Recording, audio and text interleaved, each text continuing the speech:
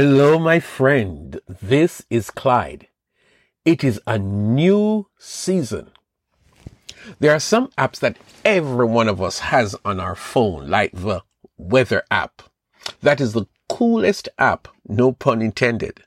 You're flying from one cold country to the tropics and you want to know what the weather conditions will be like when you touch down.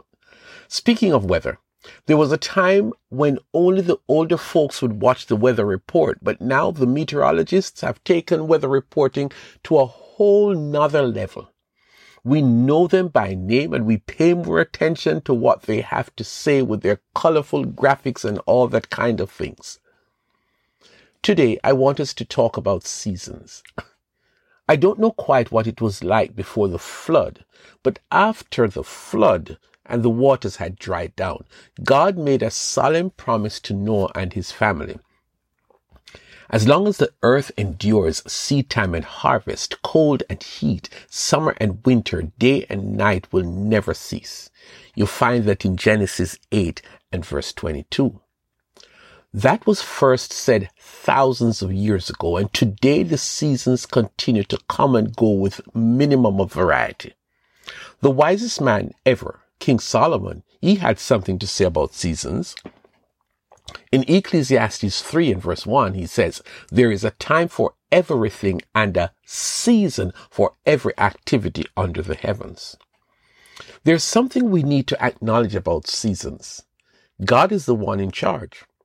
He programs the seasons so that they come at the right time every year. Spring, for example, started on March 20 and will end on June 21. Right now it is autumn in Chile in the southern hemisphere, and then their winter will arrive in mid-June. No politician, no government, no expert from the United Nations can alter the seasons. They are people who study the seasons, climate, etc., but they cannot change the seasons. I woke up this morning with a song in my head. It's a new season. It's a new day. I pondered on it. The world of the Christian is one of seasons. I don't mean to be corny, but a simple model of changes in the season is in Psalm 23. There is a season when it is nice and beautiful and the sheep are happy. But then comes the dull season, the least favorite season. That is the season of going through the valley of the shadow of death. And here's what I notice in that model. The good shepherd, he leads the sheep into the various seasons. When they go through the bitter season of struggles and pain, dark clouds and storms, and tough challenges, those are the times when you come close to giving up on God because it seems like he has forgotten you, but he's right there. Those are fearful times, difficult times. Some of us are in the valley season longer than others, like it will never end. One disaster after another. You don't know how much more you can bear. And then things change. We come into a place where you find a table spread before you in the presence of your enemies. It's springtime, a beautiful time, a time of celebration and worship. God is good and life is great. God changes the seasons and for specific reasons. Go back to the Genesis 8:22 passage. There is a season called seed time.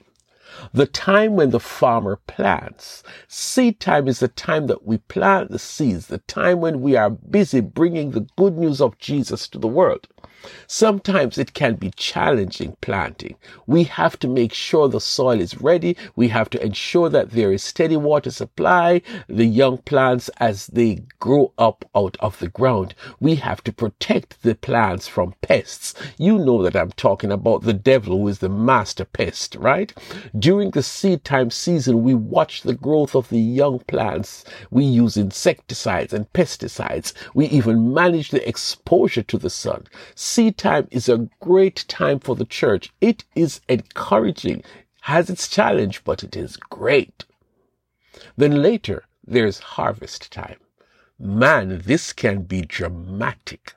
Sometimes you don't have enough workers to harvest the crops. The melons are huge, the mangoes are sweet, the navel oranges are large, And my goodness, the clusters of grapes are humongous. Harvest time is work, but it is good work because you see the fruits of your labor from springtime when you planted and watered, and now you are reaping.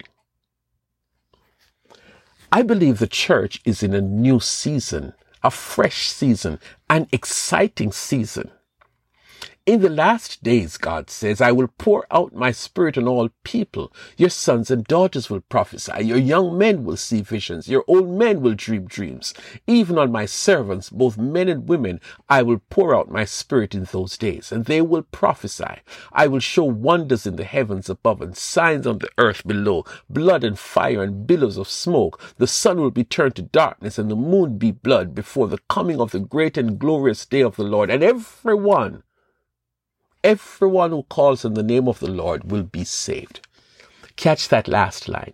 And everyone who calls on the name of the Lord will be saved. I believe we are in that season now. Now is the harvest time. The spiritual rains are here and God is pouring out his spirit all over. People all over are coming into a fresh experience with the Holy Spirit. Young people are popping out Jesus messages all over social media. Some churches are seeing tremendous things happening. Some bold persons are advertising their faith on their clothes. Some Christians are going into some tough places with the gospel. Oh, and the technology is working wonders, carrying the good news into some nooks and crannies all over the world, and some people don't have to leave their home.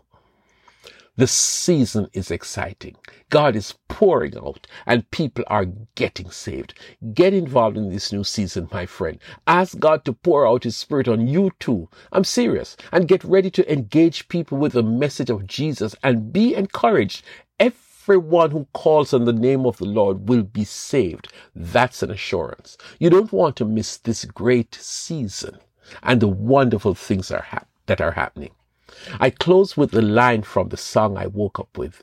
It's a new season. It's a new day. Rise up and be part of this new season.